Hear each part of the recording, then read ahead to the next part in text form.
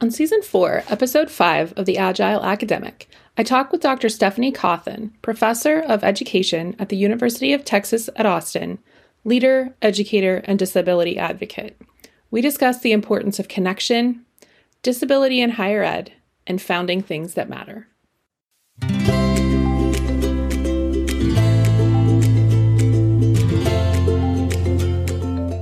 Welcome to the Agile Academic, a podcast for women in and around higher education. In each episode, we tackle topics from career vitality to burnout and everything in between. Join me as I chat with inspiring women about their experiences pursuing purpose, making change, and driving culture in the academy and beyond. I'm your host, Dr. Rebecca Pope-Ruark. Thanks for being on the show, Stephanie. Well, thank you so much for having me. I'm really excited to talk to you today. So why don't you tell the audience just a little bit about yourself and the work that you do? So I always like to say that I have many hats that I wear inside academia and outside of that space. And within the academic realm, my role is officially that I am a faculty member in the Department of Educational Psychology, which is my primary appointment. I have a courtesy appointment in addition to that in the Department of Special Education. So I serve in both spaces. The second thing people typically ask me is, what do you teach? And so right now I'm teaching a course related to disability and culture. And it's really, the goal is that I can teach anyone at the university at any level. It's not specific to one department or only an education student. It really goes across the different colleges, and anyone can take that course, which is really interesting to see a mix of students within that space in that class. And then another thing that I do is a lot of service right now. I'm old, and old people need to serve, so that's what I'm busy doing. I'm a graduate student advisor.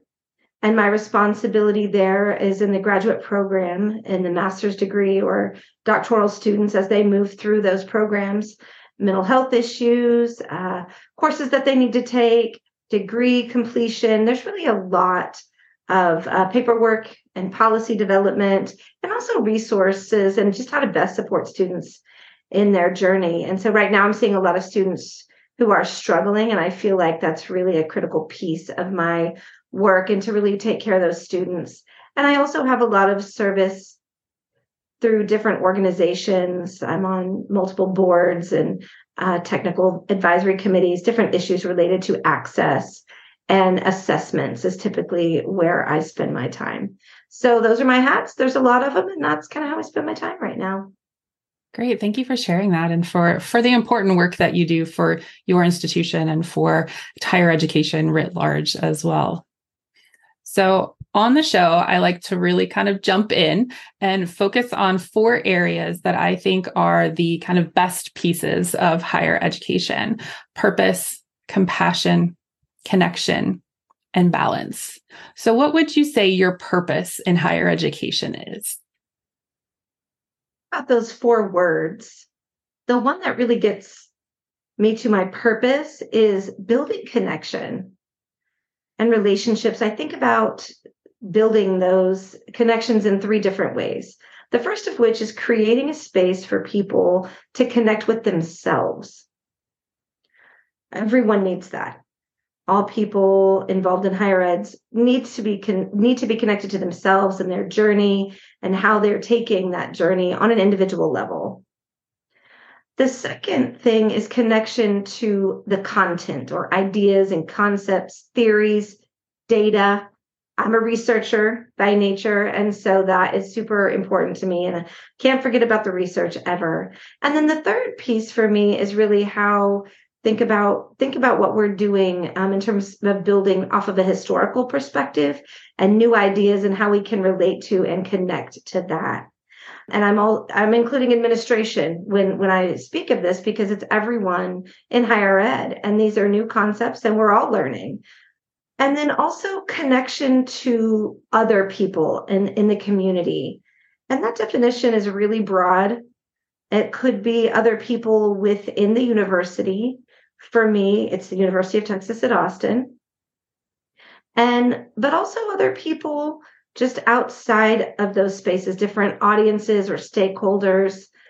When you're presenting, that information goes out to a lot of different people and engage in a lot of different perspectives. And so just engaging in each thing that I do, it's really those things. It's engage with self, content, and others.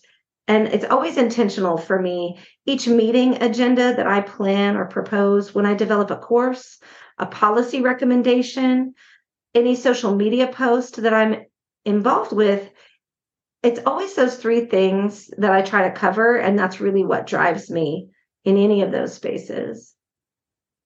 I hear a lot from faculty these days that connection is a big challenge, whether that's connecting to your students, that's connecting to your colleagues post-COVID, as much as we could call it post-COVID, that there's still kind of gaps and we're still missing each other in different ways. So how do you see that playing out in your community?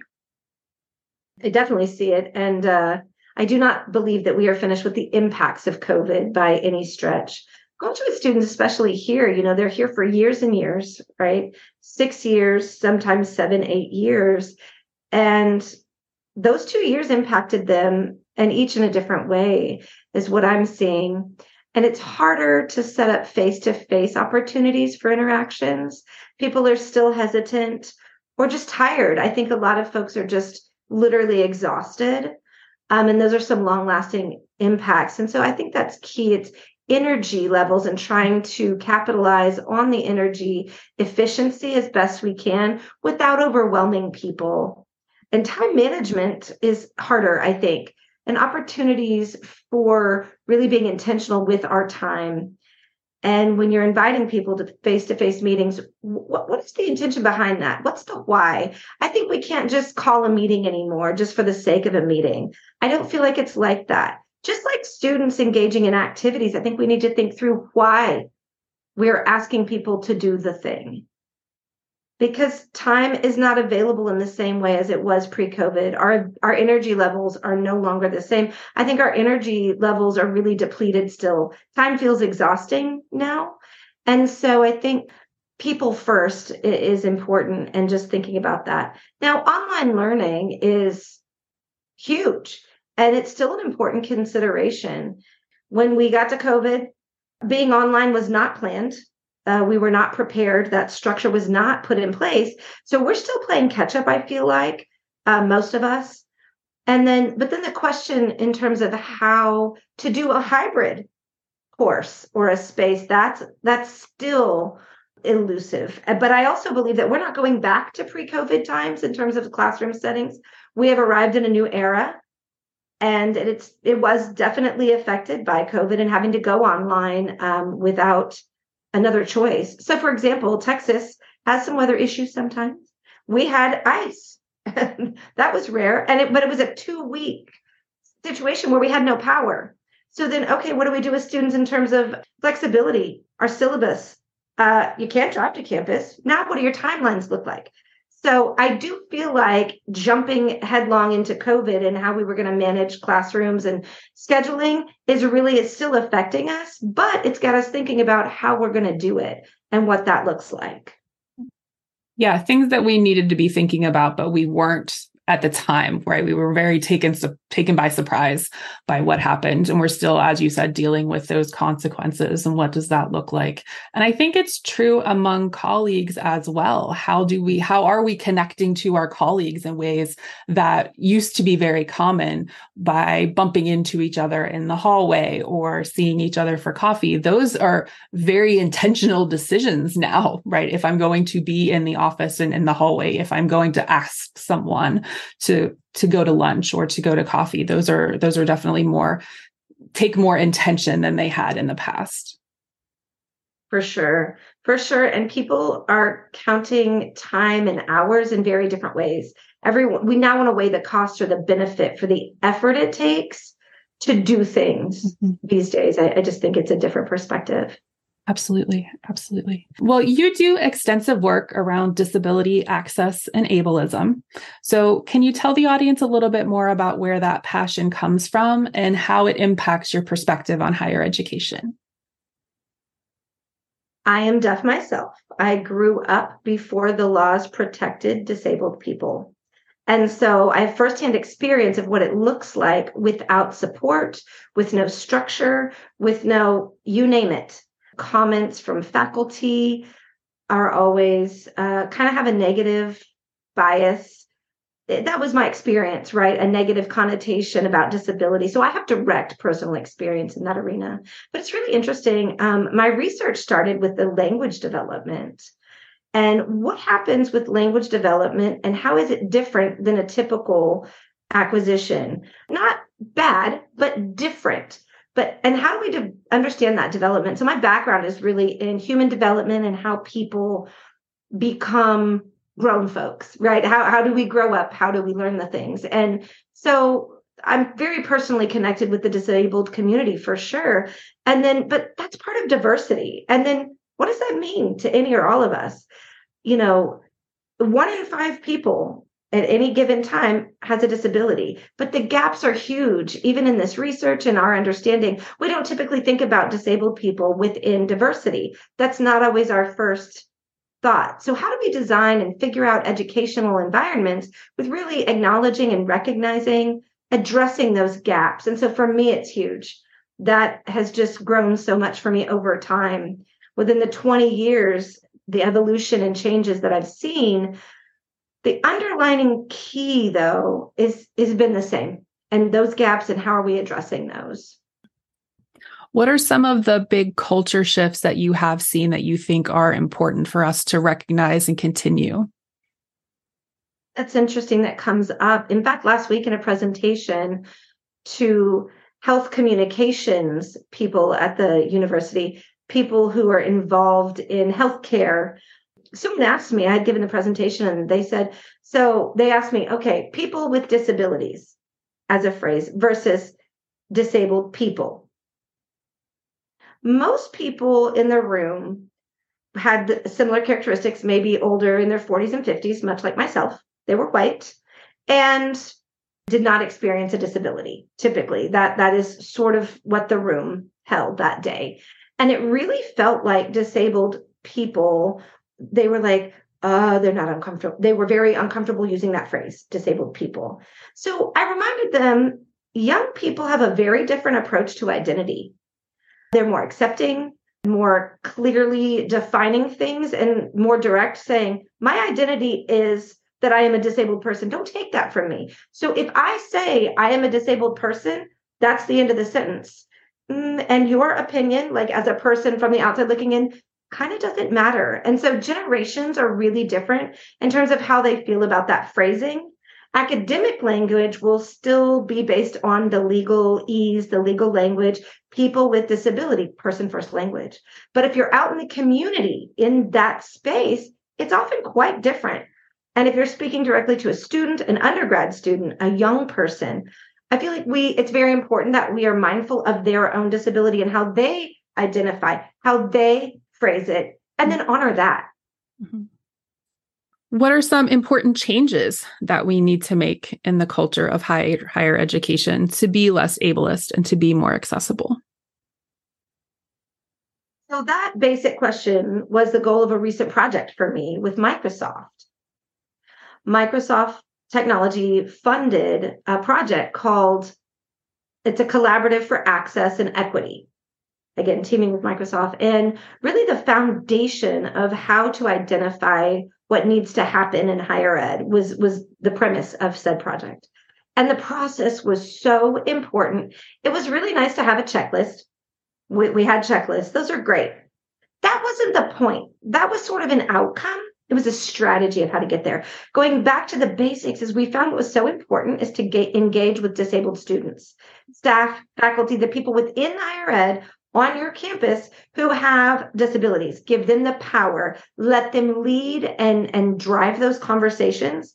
Don't start with the legal piece and the basic minimum, right? Oh, we have to start with the legal requirements. I beg you to not start there. We need to grow to be successful and to achieve our goals. Start with the people. That's a different question. That's a different approach. And so having people with disabilities lead is absolutely critical. That's key. And then the second thing I would say is not to ask about the cost. Don't lead with that. Don't bring that in early on. Later, for sure, I have a budget. Everybody's got a budget. We've got a plan. We have to be fiscally responsible. Please do talk about it, but not right off the bat. If we start with the cost and say, well, only if we've met the minimum requirement, we're good. That's not setting anyone up for the goal of success or equity, which is really meant to be the intention. We need to figure out what we need to do, what the needs are, and we'll talk about the budget later. We can work that out with other initiatives, other projects and programs on campus. There are hundreds of ways to help students and faculty succeed that we can kind of bring those things in. But often what you'll see is people start with the cost, which is super frustrating because that attitude is really hard to get around. And it really negatively impacts the culture of the people who experience disabilities in those spaces. The third thing I would say is to recognize and identify disabled people in a positive way. Often, as a faculty person, see a student with a disability, they are requesting an accommodation, and it will be viewed as, well, they want to cheat. They want to have an advantage. They're cheating. This is the issue. That's the first concern. Versus, oh, you've requested an accommodation. Let me take a look at the design of my course. I'd like to provide access for all. Let's make that an equitable experience on the front side. Let me improve the design of my course. That's a great way to approach that versus, oh, you want an advantage, you're going to cheat. That is a wildly different approach to that same piece, the access. And then lastly, sure, have a checklist. It's good. I have an example for you. Like it's kind of on a basic level, get a PDF. Those documents are not often accessible. They're labeled that you can't really change them. Libraries often have to get involved to find an accessible PDF or how to make it more accessible. So you've got to partner with people, right? You can't do it alone. And I know faculty often feel isolated when trying to make these accommodations. But if we can get folks out of their silos, get together, figure out the issues and fix them on a more global scale, I think that would help access and accommodations. And also if you can just kind of embed these things in what faculty do. For example, when I'm teaching and doing student evaluations, rarely is there a question about access on set evaluations. If there's less access, they don't review that. But people talk about the teaching. People don't really seem interested in accessible teaching practices or high quality in that arena. So how can we embed that in our evaluation process to make sure access is in the forefront of our minds, right? To how faculty are evaluated by students, by their peers, by their department chairs. Let's put access in there. If there's a question about that, I think it's going to help show that it's a priority for the institution at large. If we put that even into a basic level, like I say, an evaluation, add that question. It gets us all thinking about it on every level. Thanks so much for those practical tips. I think so much to possibly dig into, but that last piece about really thinking about where we're adding those questions so that we can make them part of the typical process makes so much sense. So thank you for sharing those perspectives. I want to shift gears just a little bit, not too much, but I'm curious in terms of, I like to ask people about what your values are. And I'm curious how your values show up in the work that you do. Our values are really related to people's success and building spaces. I intentionally build spaces for other people to grow. I mean, that's just me from the beginning. And so I don't know why, but that is me. And so the University of Texas at Austin has some resources to support that. It's a research-based institution, so they really support the research. And that's an important way for me to maybe debunk some myths that surround disability with evidence-based practices. It's not an opinion, it's evidence and research-based. And so that's very critical for me to have that and have some more concrete things versus just something that sounds good that I made up that day in my head. So I do appreciate that. My, living and working at a research-based institution is important. High quality writing and research and that type of evidence-based practice is really important to me And I know that's a buzzword these days, evidence-based. But for me, evidence can mean a lot of different things: a personal experience, a story, an anecdote, an example, numbers, statistics. And it's just a matter of learning how to use that. And then it's also a place to train the next generation of people how to do that. And that's important to me, supporting and training other people to follow their goals, and also how it can impact their success.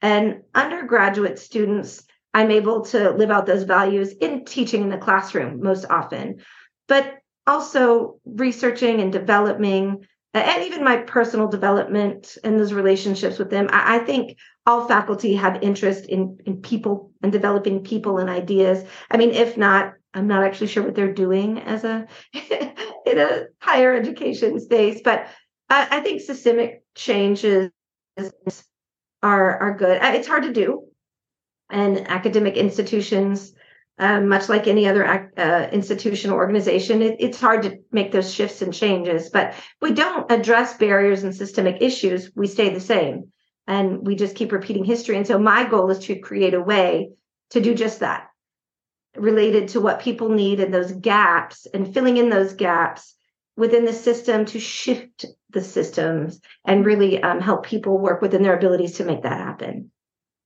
What are some of the ways that you're doing that? I would say about 5, maybe 6 years ago, I was the founding director of National Deaf Center for Post-Secondary Outcomes, the federally funded center. It was the first time that the University of Texas had really built a center, and it was a $20 million grant. It was a lot of funding for us.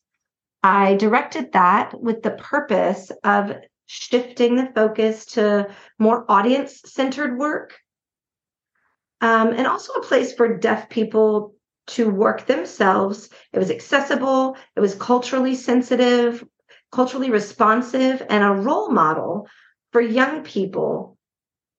And again, it went back to evidence-based practice, which is, years and years of work in that area. And we were finding that we were not represented and serving out in the field. So that center was meant to kind of bridge the gap.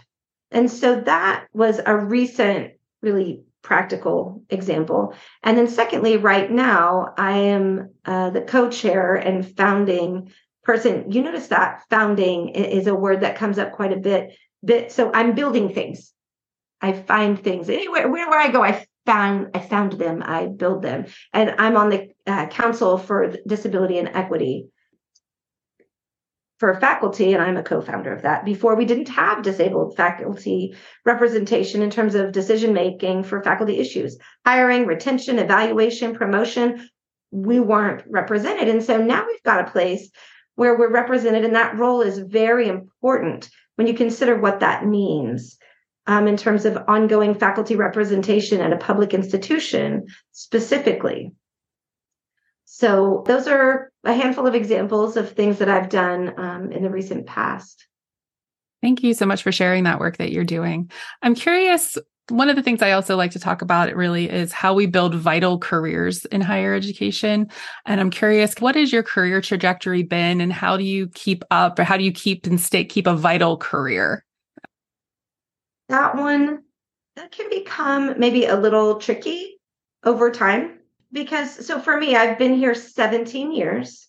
It feels like really brief in an academic setting, right? I feel young, academically speaking. Other fields, companies, businesses, that would have been forever, right? Ooh, you've been there 17 years. Who knew? But here it feels normal. And not just that, but like kind of short and early. It's like I'm arriving just now, and I'm in an administrative role. So vital is, sticking around for quite a while in long-term employment and staying in those spaces a long time is critical.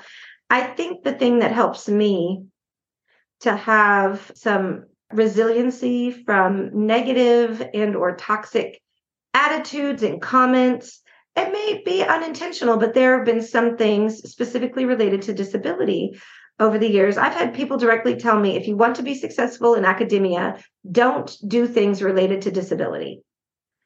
And so for me, I'm like, okay, then now what? So trying to overcome that with, triple the funding. I've got triple the publications.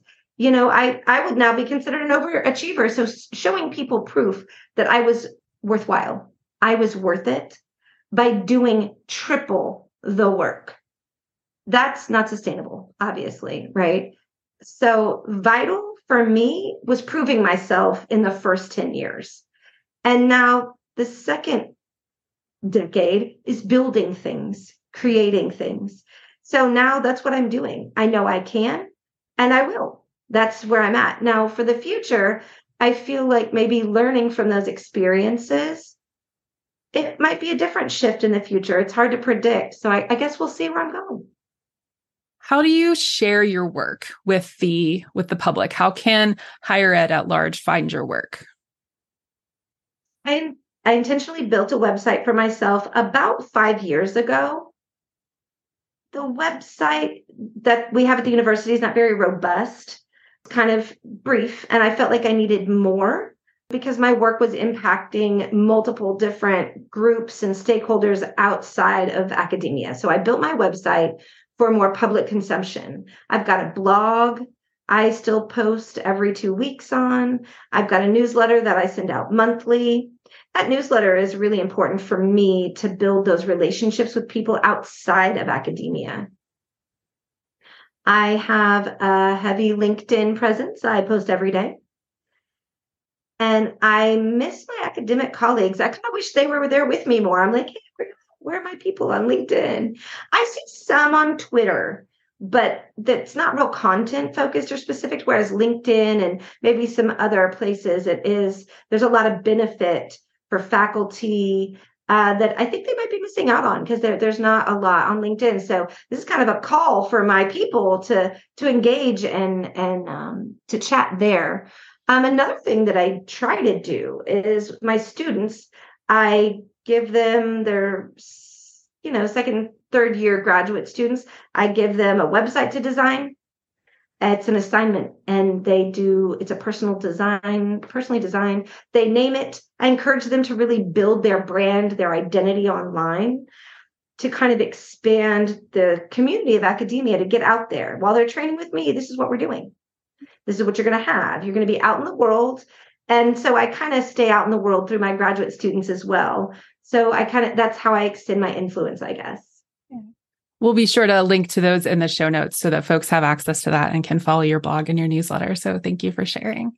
So one last question, and this is a question that I like to ask every one of my guests. The primary audience for the podcast is women in and around higher education. So what's one thing you wish all women in or around higher education knew or practiced? I maybe need to provide two answers to that one question. One thing I wish we didn't have to say it, but we still do have to say often is how we can best figure out how to express ourselves, our thoughts and emotions in meetings, in a professional space. I struggle to this day with that very thing. So us just even having to think so much about it and give it so much energy, and how can I show my whole self within a professional space or a meeting? I think really thinking that through is one thing. And I wish I didn't have to say it. I wish we didn't have to, but that is one thing. It's still there.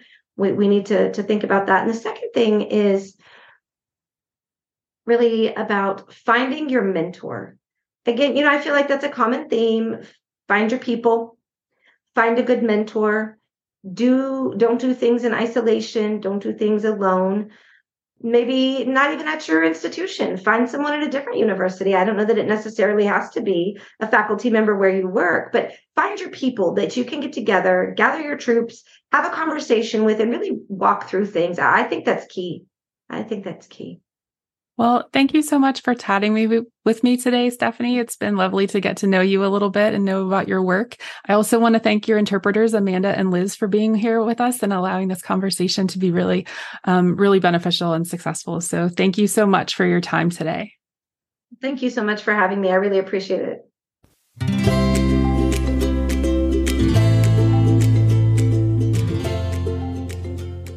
Thanks for listening to this episode of the Agile Academic Podcast for Women in Higher Ed.